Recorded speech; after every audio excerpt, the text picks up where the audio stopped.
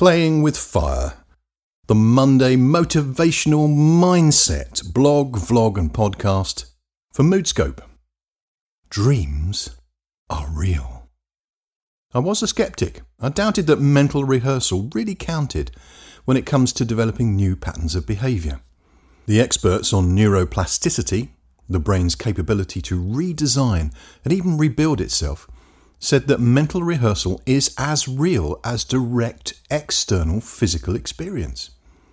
For example, the basketball player who mentally visualises shooting hoops can improve her or his real-time performance. I doubted this.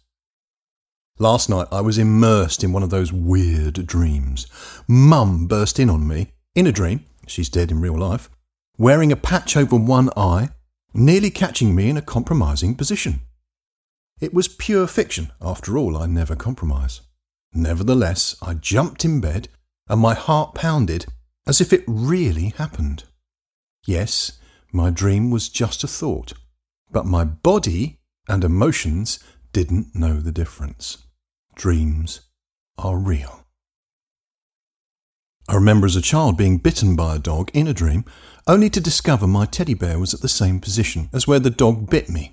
That is the power of the imagination. That is the power of dreams. And me and the teddy bear, well, we never had the same kind of relationship ever again. So what?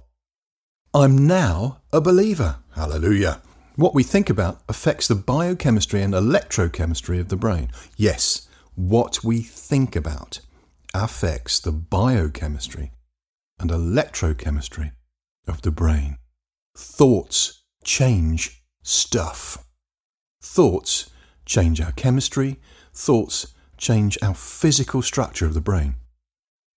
So if you imagine a thought affecting the biochemistry and electrochemistry of your brain, this means in turn that thought is going to fire off the hormone system. And we know what those little beauties can do, don't we? Can we build muscle mass too? I'm not sure I'm going that far with my new belief. But I have a new respect for thinking as if. I called this playing with fire because I do know that neurons that fire together wire together. Previously, I'd used this in the context of providing a sensory-rich experience for learners experiencing my seminars.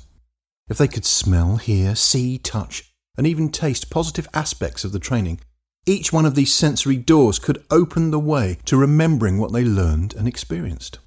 This is because the neurons were firing at the same time, and when they fire together, they wire together. If you can imagine the sensory neural patterns firing at the same time as the teaching was delivered, that all gets wired into the experience.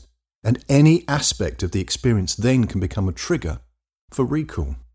Today I'm thinking, how can I use this for mental well-being?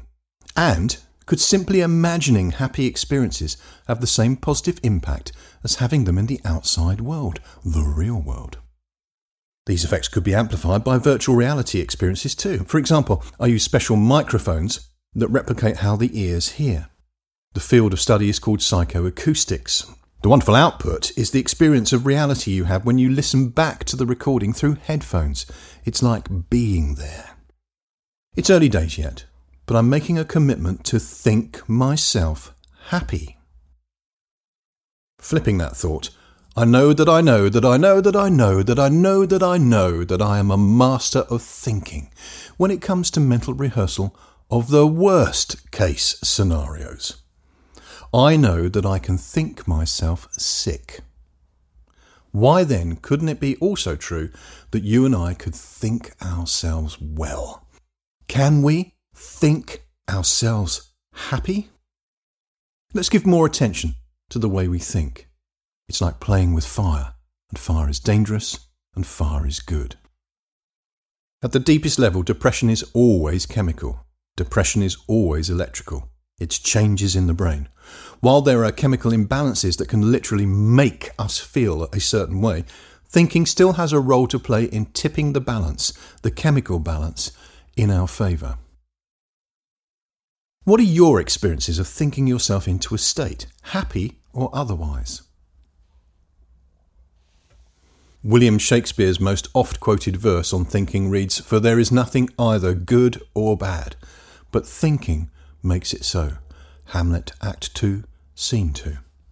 I'm not in agreement with Hamlet, there is both good and bad, but I take his point. Our thoughts amplify our feelings.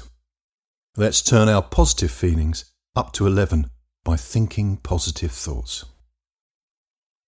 For my Christian audience, we of course know this, even if we forget to practice it at times. Whilst Ralph Waldo Emerson said a man is what he thinks about all day long, Solomon said it far earlier. For as he thinketh in his heart, so is he. Proverbs 23 verse 7. This inspired a very famous self-help book, As a Man Thinketh, by James Allen in 1903. Here's a quote from the book that James wrote. Mind is the master power that moulds and makes.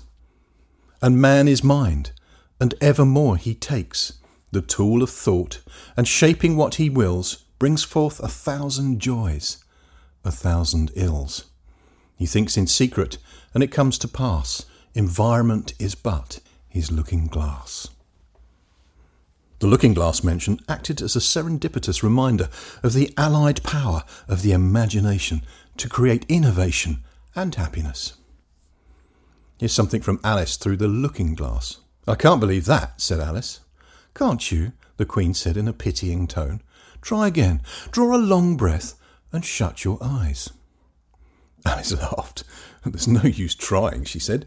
One can't believe impossible things. I dare say you haven't had much practice, said the Queen. When I was your age, I always did it for half an hour a day. Why, sometimes I've believed as many as 6 impossible things before breakfast. All this blog and vlog and podcast could go on forever. I mean, what to say about mirror neurons? Let's leave them for another message, merely hinting in passing that what you watch is echoed in your nervous system. For example, watching your favourite sport, you will twitch with the movements of the athletes. Again, this has implications, good and bad, sorry Hamlet, for virtual reality.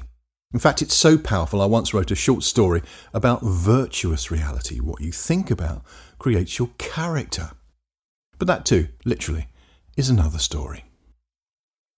Christians have a head start in getting to grips with how they feel and act based upon how they think. We are to take every thought captive.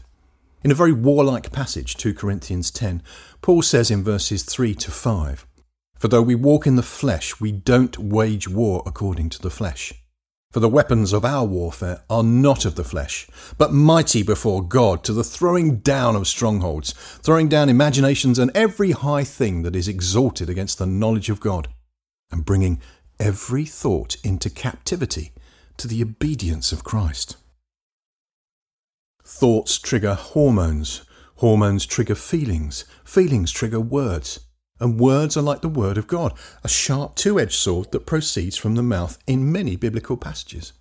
Let us therefore think well, my friends. Speaking well begins with thinking well. Let's close with Paul's recipe for what to think about specifically, as stated in Philippians 4 verse 8. Finally, brothers, and we'll add sisters there as well. Finally, brothers and sisters, whatever things are true, whatever things are honourable, whatever things are just, whatever things are pure, whatever things are lovely, whatever things are of good report, if there is any virtue, and if there is any praise, think about these things. Amen.